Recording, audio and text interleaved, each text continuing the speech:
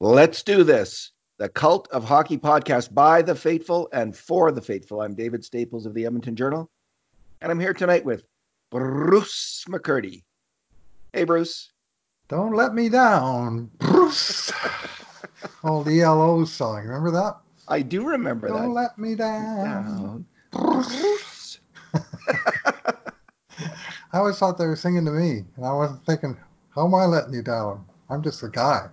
Anyway, uh, That is an odd song. I like that song. I like the yellow. I like ELO a That when lot. we already and we already have our mandatory 1970s reference, Bruce. And the Move, the band that predated the ELO, were a fine band also. Anyways, And the back to Traveling hockey. Wilburys, who came after them with Jeff Lynne. Jeff Lynne. Yeah, the common denominator to all three.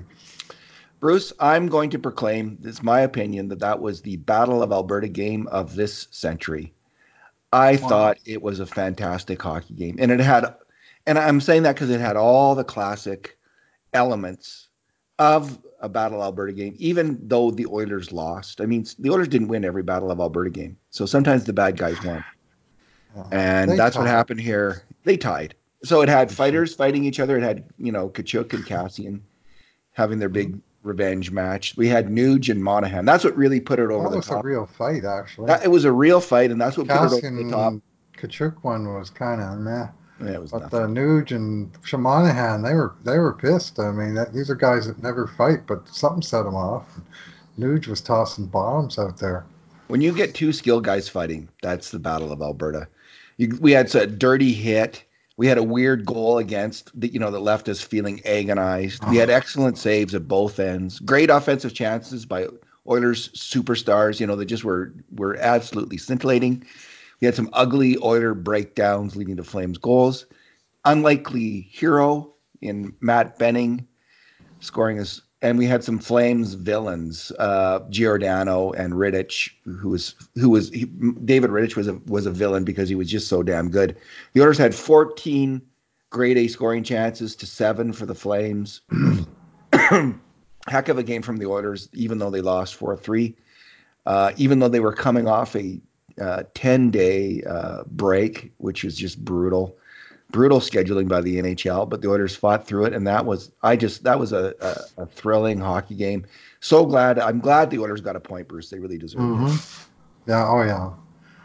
Yeah. I mean, this was yeah. Yeah, it stinks to lose that frickin' shootout, but it's the luck of the draw. I mean, they dinged the post square on twice, and David Riddick decides he's the friggin' hero, and he tosses a stick in the air. His goalpost saved his ass. You didn't break a clipboard that day. I'm just bitter. No, I'm just bitter. I actually like David Riddick, but his hot dog act can rub me the wrong way if he's playing against the wrong team, Uh which he huh. obviously was tonight. Yeah. You didn't break a clipboard, but McDavid Nope. broke his hockey stick. Okay, we're gonna do our two good things, two bad things, and two numbers podcast. Bruce, what is your good thing? Well, I got to go with a tying goal by Matt Benning. Actually, the third tying goal because Edmonton came back to tie it three different times. But the 3-3 goal that came out of nowhere in the third period that was so tight that each team had only four shots on net in what had previously been a very wide open game. But Matt Benning managed to make the play with the rink length dash and a very nifty move to get in, and then he beat Riddick. I thought actually that was not a really good goal on Riddick's part. In fact, he made some great saves, and I thought a couple of the goals he let in were not great. You know, a rebound goal and the Benning one. But from an Edmonton perspective, Matt Benning, who hasn't finished a game since November, has um, I got a cat behind me oh, I attacking see. our my flowers. Go Okay, ahead. that's why they're moving. Okay. Anyway, uh, Matt Benning hadn't finished a game since November, and he just had that one game where he started and he got hit in the head with a puck. And so tonight he came in. He only played 11 minutes, 11 seconds, but he tied for the defense lead with three shots on net and six shot attempts. And of course, he was the only defender who managed to score a goal. And a huge goal it was. To lose that game in regulation would have been painful, painful, painful. As it is, it stings, but you take your point and you move on. You're progressing towards the final result, of the season when you score points, and they got one of the 2 points. So, That Benning goal was a real kind of 1970s kind of goal because he wasn't going too fast as he was hmm going up the ice, but he was kind of slinking up the ice and he made a good deke, not at a high speed deke, but he deked them out of his shorts and he went in there and kind of made a move on the goalie and slammed it home. That was like a Brad Park uh, kind of goal, Igor Larionov. Um, nice goal by Matt Benning, man. It would have, I think it would have been a little bit of injustice if the Oilers hadn't tied that game. hmm They had tons of strong chances. The Flames didn't have that many. They scored on three of their first four grade A yeah, chances. And they were tough. There was a deflection by Larson, and the Mangiapane had a good shot, like a low to high snap shot that, Smith had to be back in his net. I think the third one Smith might have had, though. What do you think? Like the across the crease, that it was yeah. it was it was a grade A chance, but He there needs was a enough save there there. that Smith could have jammed him or got on him or made a play there and made that save. Well, what he did needed to not do was lift his pad off the ice to give him the whole bottom of the net so he could slide it underneath. Like he guessed that Mangiapane was going to try to roof it, but by lifting his pad first before the buddy even had to shoot the puck, he made his job easy for him. Pad up, puck down, slide it home. So I really didn't like the way he played that, but he did get hung out to dry on the play. Like Mangiapane had a good two or three steamboats to make his move and his shot. Yeah. So Yeah. Too many that's steamboats. that's an old Harry Neale expression, but you know what it's from. One steamboat, Oh, two two steamboats, steamboats. three steamboats, And and then you could three rush the steamboats is quarterback. way too many steamboats in front of your own net. Yeah. We played that in flag football or like a Mm-hmm. football. Then you could rush the quarterback after five steamboats. Uh-huh. Um, all right. Sorry, I'm working on a little bit of a cold here, Bruce. Yeah, I could hear your voice a little soft, right from the hop. Yeah. Ryan Nugent Hopkins is my good thing. Mm-hmm. He really came to play tonight. Mm-hmm. And, he was in the right place at the right time on the goal line to save that goal. If that goal's in, that game is over. 2-0, too big a deficit. You know, terrible, terrible turnover, which is my bad thing. But I'm going to get to that. Um, yeah, Nuge was he made that play, and then he gets in the fight with Monahan, and he holds his own, lands a couple punches.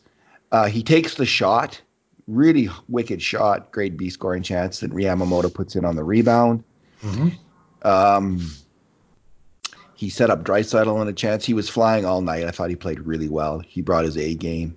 There's a lot of Oilers who did. I thought Yamamoto was Yeah. strong. Clefbaum, Gagne. Yeah, Gagne was loaded for bear. He and Nuge came out of the bench, out of the gate, just on fire. And Gagne made a number of strong plays. He really was throwing himself into the game there. He tried to cremate Noah Hannafin on a flying. Oh, was that Hannafin or Hamonic? I think it was Hannafin that he missed, and when he hit the boards there. Mm-hmm. But yeah, Hamonic had a quietly great game for Calgary. Man, he's tough to get around. Anyway, yeah, Sam was going, and they He had. must have felt the hockey gods were with him, Bruce, because he had that really good scoring chance and he tries a 360 spinorama to put it in the net. So you're playing with a high amount of confidence and Mhm. gusto when you're trying to execute a move like that on a good scoring chance. And now you have cat trouble. We're I having have a cat cat trouble at the tonight. door. You might be able to hear it if you watch the door. It'll subtly move exactly one cat width open, and then the cat will slink through. Then you won't hear any more from her. She'll just be eating. Yeah. Yeah. That Flames goal was like one hundredth of a cat width from going into the net. Oh, yes, that was real close, but the call was right. The whole puck didn't cross the whole line. It was damn close. But What is your bad thing? well, there was lots of things tonight. But for all that the NHL had their player safety guy out there, and they had their supervisor of officials out there. To my eye, the worst foul of this game was somehow missed when Mark Giordano on Connor McDavid. I mean, you think they might be looking for Mark Giordano on Connor McDavid? Maybe they might be looking for. What do you think, David? They might, maybe should be looking for Giordano on McDavid. I was really hoping, frankly, after that documentary ran, that the league would watch it and realize that, you know what, we need to do a little better job protecting our stars. And this was their first chance, and they totally blew it on a blatant, open ice, to my eye, dirty, dangerous Oh, play that was by dirty. Giordano. Yeah. And I mean, he reacted, and it wasn't. Some people said knee on knee. To me, it was more skate on skate. But he got a big chunk of McDavid on his left leg just as he was going by, and Connor was enraged. I haven't seen him that mad for a long time. He first of all, he hacked a guy in the corner, which at least they didn't call that. But and then he was on the bench. He was giving it to the ref, and with cause. Like, how did they miss that? I mean, what are they looking at? Like, the puck is there. There's two guys, nobody else around him, and the one guy's obviously beating the other guy and going around, and the guy sticks his leg out and clips him. How do they not hear it? I mean, what in the hell are they doing? I just don't understand it. And I guess the refs, I mean, I don't know what happened in the second intermission because they did call three penalties on Calgary in the third period. And at least one of them was pretty soft, but, I'm not complaining about the officiating in the game. I'm complaining about that one call. Hmm. But, that was the danger play in the game. And, if McDavid, and I mean, not that it's going to change things if a guy gets hurt, but they got to start enforcing the rules when these guys are reacting to him like that. If he's good enough to beat them, then he beats them. None of this, oh, well, he's so good that we got to let the other guys hack and chop and trip and stick their legs out and dive into his skates and whatever. And, Mark Giordano's a good guy. He'll apologize later, so we know it's all good. So, anyway, uh, I was as mad as McDavid was at that moment in time. Um, Uh-huh. So to me, that's my bad thing out of that game. And there was sloppiness on the part of the Oilers, and you could pick a few bad things out of there too, as Sure. I'm sure you're Yeah. about to. Yes. But I'm going to stick with whining about the officials. If McDavid had had 5 clipboards, he would have broken all of them, Bruce, on the bench right then. That's how mad he was. I've never seen Yeah. him that mad. I've never seen Connor McDavid that mad. He was dropping F bombs like they were going out of style. He snapped his stick. He was just like nutty mad. He was At red least they hot. didn't give him a bench minor for cussing him out. Yeah. Yeah. All part of the Like, Battle of Alberta, man. That's you got to have some legendary anger as mhm. well to make it start cooking, and it's cooking now. My bad thing. Okay, Leon Draisaitl had the weirdest game of his year because he made so many great plays. He made how many end-to-end rushes did he have? You. At least two. He was just flying out there, one in overtime. He nearly wins it in overtime. Man, that would have been fantastic if he had won that in overtime on that rush, Bruce. But did he ever make some stinker plays? And that's including the first goal, which wasn't a major stinker play, but he let his man get. He stopped moving. He was on the back check, kind of gives up, stopped moving his feet, and his man puts the puck on net, which is deflected in by Adam Larson. If Dreisaitl's moving his feet, he can stop that puck from going at the net, and he wasn't. But worse than that came, his turnover to Monahan in the first period, which almost scored, but for Nugent Hopkins, great play, and then and then after making a great rush on the power play in the third, he gives away the puck to Derek I Ryan. have no idea who that pass was going. You know what that pass reminded me of? Watch the replay of it and you'll see it. And believe me, you'll see the replay probably another million times in your life. Theo Fleury's famous overtime goal against the Oilers. Mark Messier fed that same pass to Theo Fleury in that overtime game where he just passed it behind everybody and right on the stick of the opponent who just walked in. Same position on the ice for both players and everything. And at least this time, Smith came up with a huge save there to save Leon's bacon because they score there. It's 4-2, and for sure it's game over that late in the third period. We may have had some technical difficulties there. I had a little thing that said poor connection, so the glitch wasn't Okay. too long, fortunately. Okay. Just like Leon Draisaitl had some technical difficulties on that turnover. Well, he had six Then in official overtime, giveaways in the game, which is a lot. yeah, in overtime he was again he was caught out a couple times and he was dead tired. Also Might have to nearly use a few more scored twice. players. He almost scored twice in over. He was the first star, Bruce. It was a very he had fantastic plays and he had atrocious plays. It was one of the weirdest kind of it was a dry Sightlian game in a lot of ways because that can be Leon, kind of up and down. He just All couldn't right, solve David Riddick. He did get 2 assists, but man, he just couldn't beat Riddick. He had a few real good looks. you'll get him next time. All right, your number. I'm going to go with 12 just because it's such an unusual number. It even doesn't hits by Darnell Nurse in this game. Nurse did play a monster game, 27 minutes and 38 seconds, most on the blue line, and he was. I liked most of his game. I think it was a little bit maybe caught flat-footed on was it the 2-1 goal Oh, by he sure Calgary? did. He Uh, had to pick up Mangiapane in the slot there, and he just stood. He just didn't read the play. He didn't recognize it, yeah, and boom, and it's in the net. I liked a lot of his game. I thought he was really quite proactive. I thought his passing was good. I thought his zone coverage was good. He was moving the puck to Bear as appropriate. Um, but he is a high event player, and I mean on these 12 hits, at least one of them he ran way out of position to hammer a guy in the neutral zone, possibly Kachuk, but it wound up with a 2-on-1 with Johnny Goodrow and Is that the uh, cat? that's my son, Johnny Goodrow and I can't remember who he tried to get the pass through to. Was it Monahan? And Ethan Bear got his skate on the pass. An Oiler defenseman actually broke up a 2-on-1 pass. Also a first of this century. Bear It is so feels good. like it. Ethan Bear is so good. Chris Russell Yeah, breaks up those 2-on-ones yeah, quite a bit, yeah. Bruce. No, that's true.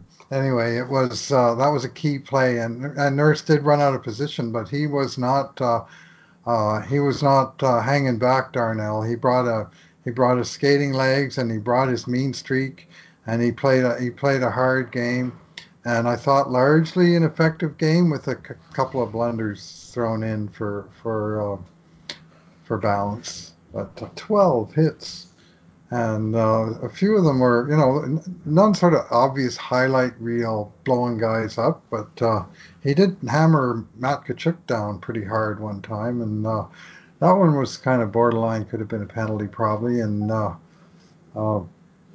anyway, that's the most hits I've seen in a long time.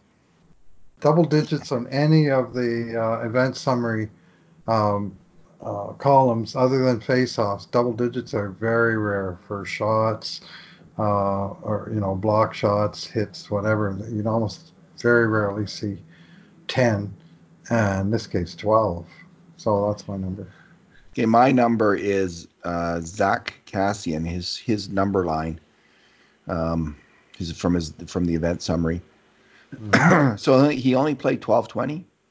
Hmm. He got one penalty for 5 minutes, which was the revenge fight, which was, you know, exciting in the moment, but kind of didn't factor into the game at all. Hmm. Um, he had one shot, one missed shot, two hits. Am I reading his? Yeah, Hmm. two hits, two giveaways, and a takeaway. And Bruce, I just thought he had a really nothing game. Hmm. I was expecting some energy out of him, but it just maybe he just felt all eyes were upon him, and he just was out of sync because of that. But he didn't play his game. He was a non-factor in the game. He had one good hit and one good shot, but after that fight, he was a complete non-entity in the game. Yeah. So he had And that good shot early, on the 2-on-1. yeah, he just was not.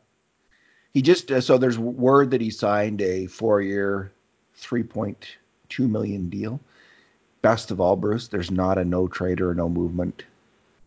Yeah.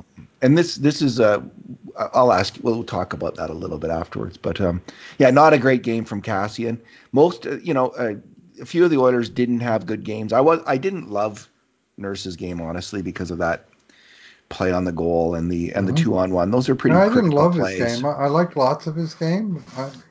Sheahan really struggled. Sheahan let Mangiapane out of the corner on the third goal against. I just hated that play from Sheahan. And listen, and even though I hated it, I like the player actually. I think he's a good hockey player, a good Mhm. defensive player. And I know how hard it is in hockey. You're just out there and things happen fast. He's watching the puck and his guy goes to the net, gets the pass So and scores. But this is the thing about being in the NHL. You get a lot of money and you get a lot of criticism now and then when you make a bad play. So last minute in the second period of a tie game is not the time to be losing your man. when you're a defensive checking center, Yeah, especially that. no, it is Especially not. then. So, Well, Bruce, let's just finish up with your quick take on the Cassian contract. Would you give it thumbs up or thumbs down? uh, well, Because it's got it, to be either, Bruce. We yeah, need a well, yes or a no. there's no sort of saying it's in the middle.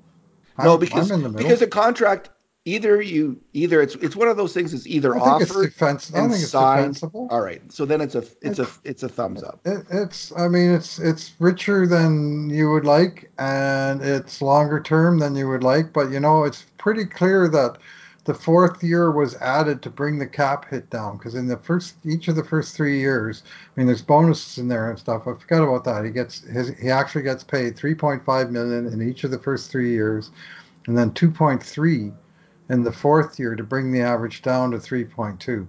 And what that does is well, it gives the player obviously extra security, and it puts the team on the hook for another year, but it does bring the price point down a little bit.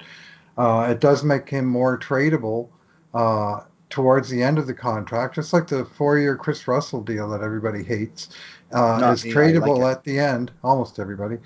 Many people hate. But the last year is more tradable because his actual salary, commitment salary, is considerably below his cap hit, and that'll be the same for Zach Cassian. But better still, unlike the Chris Russell contract, which had a no movement clause for 2 years and then limited no trade for the other 2 years, Cassian's got nothing of that. They can move the guy. They can leave him unprotected in the waiver draft. If they lose him, well, that sucks in one level. But, it's not like where they had with Lucic, where they would have had to protect the guy, even though he's one of the worst players on the team because of the structure of his contract. So this is a little bit of a tell on Ken Holland, maybe that he doesn't want to go that route with this team, and offer a bunch of this no, these um, restrictive clauses that work to the players' advantage and not to the teams. And so that part's good. I think for for what he is, I mean, you'd like to see like what Pittsburgh Penguins do. They always seem to have Connor Sherry or Brian Rust or Jake Gensel or somebody who's playing on Sid's wing and making $1 million and scoring 25 goals, right? And that's not going to be the case with Cassian.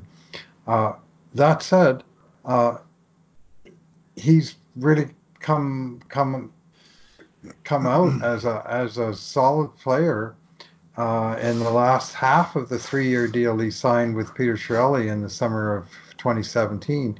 The first half of that contract, he really got almost nothing done. But in 2019, once they did move him up, he scored in calendar 2019. I keep going back to this, but it's a good takeaway because it's basically his most recent performance. 82 games played, 26 goals, 24 assists, plus 6 or 8. I can't remember for sure, but a plus player, and 49 of the 50 points at even strength.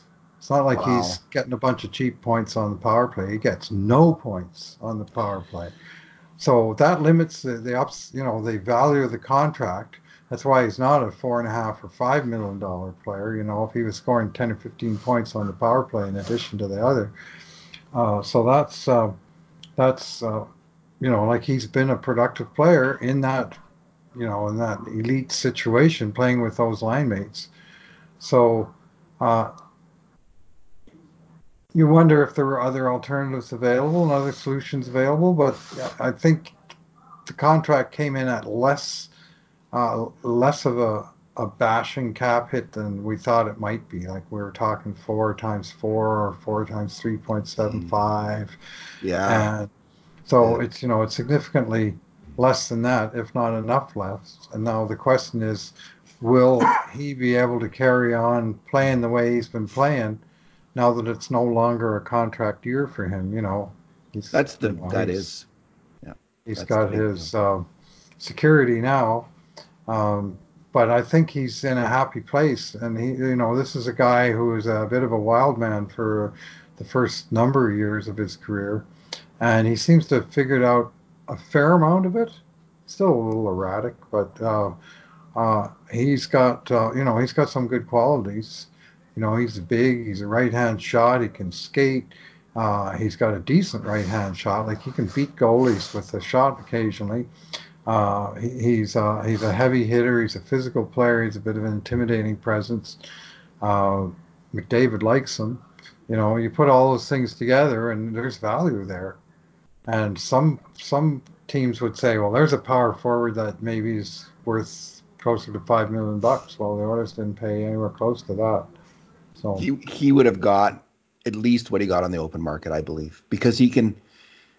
People will say, "Well, Maroon got a lot less." Well, Maroon's a lot slower skater, yep, and I think because Cassian's can skate as well as he can, he would give a GM confidence that he will be able to keep up through the next 4 years of his contract. So I think he would have got this contract, just like Chris Russell. I think would have got that contract on the open market. I think Cassian would at least get this amount. I thought he'd get the Furlan contract, which is 3.5 over 4 years. It was close to that. I was worried it was going to be closer to 4 million a right. year for 4 years or a 5 year deal, which I didn't like the sound of either.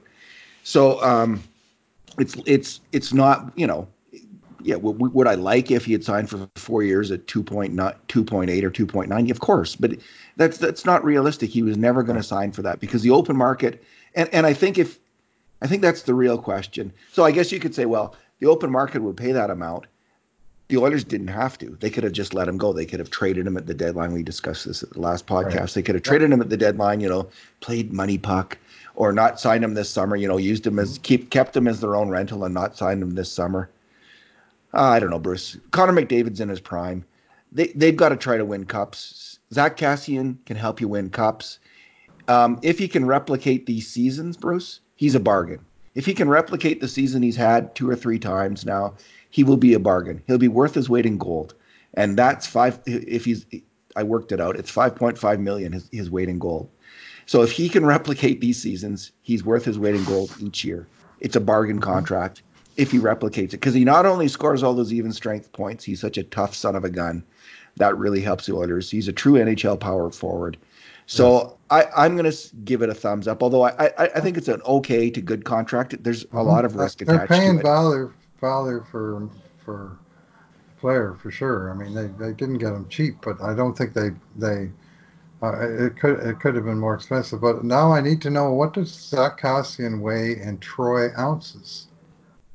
Maybe I didn't calculate it correctly. I did I did the 16 ounces per a pound times Uh, 215 times I don't know what a Troy ounce is, 1,566. just that they use I it to don't even measure know, gold. Yeah. A gold. That's what we need at the Coliseum at the downtown arena is a gold statue of Zach Cassian, just like the Rhino on Spider-Man. A gold statue of Zach Cassian. All right. Put it right Well, next to Bruce, that Matthew Kachuk billboard, eh? I don't. Yeah, kind of a Turtlegate kind of petered out. I mean, it certainly amped up. Well, That energy went into the game, and the game lived up to its billing. I think in mhm. every single way and beyond. Well, It was Kachuk answered the bell, and good for him. the thought was, if he did, that might put an end to it, and largely it did.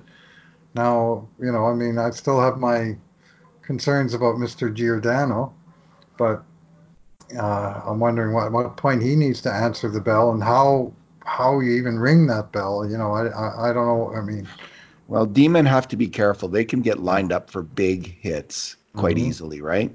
Mm-hmm. So we'll see what happens in that Yeah. regard. That's all I'm saying, Bruce. I'm not saying Yeah. anything else.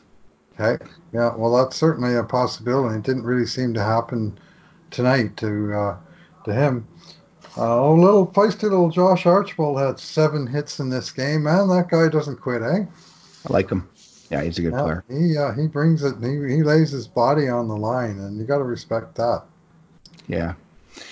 All right, Bruce. Let's leave it there for tonight. It's getting All late. right. So thanks for talking. Yeah. Thanks for listening, everyone. And in the meantime and in between times, this has been another edition of the Cult of Hockey podcast.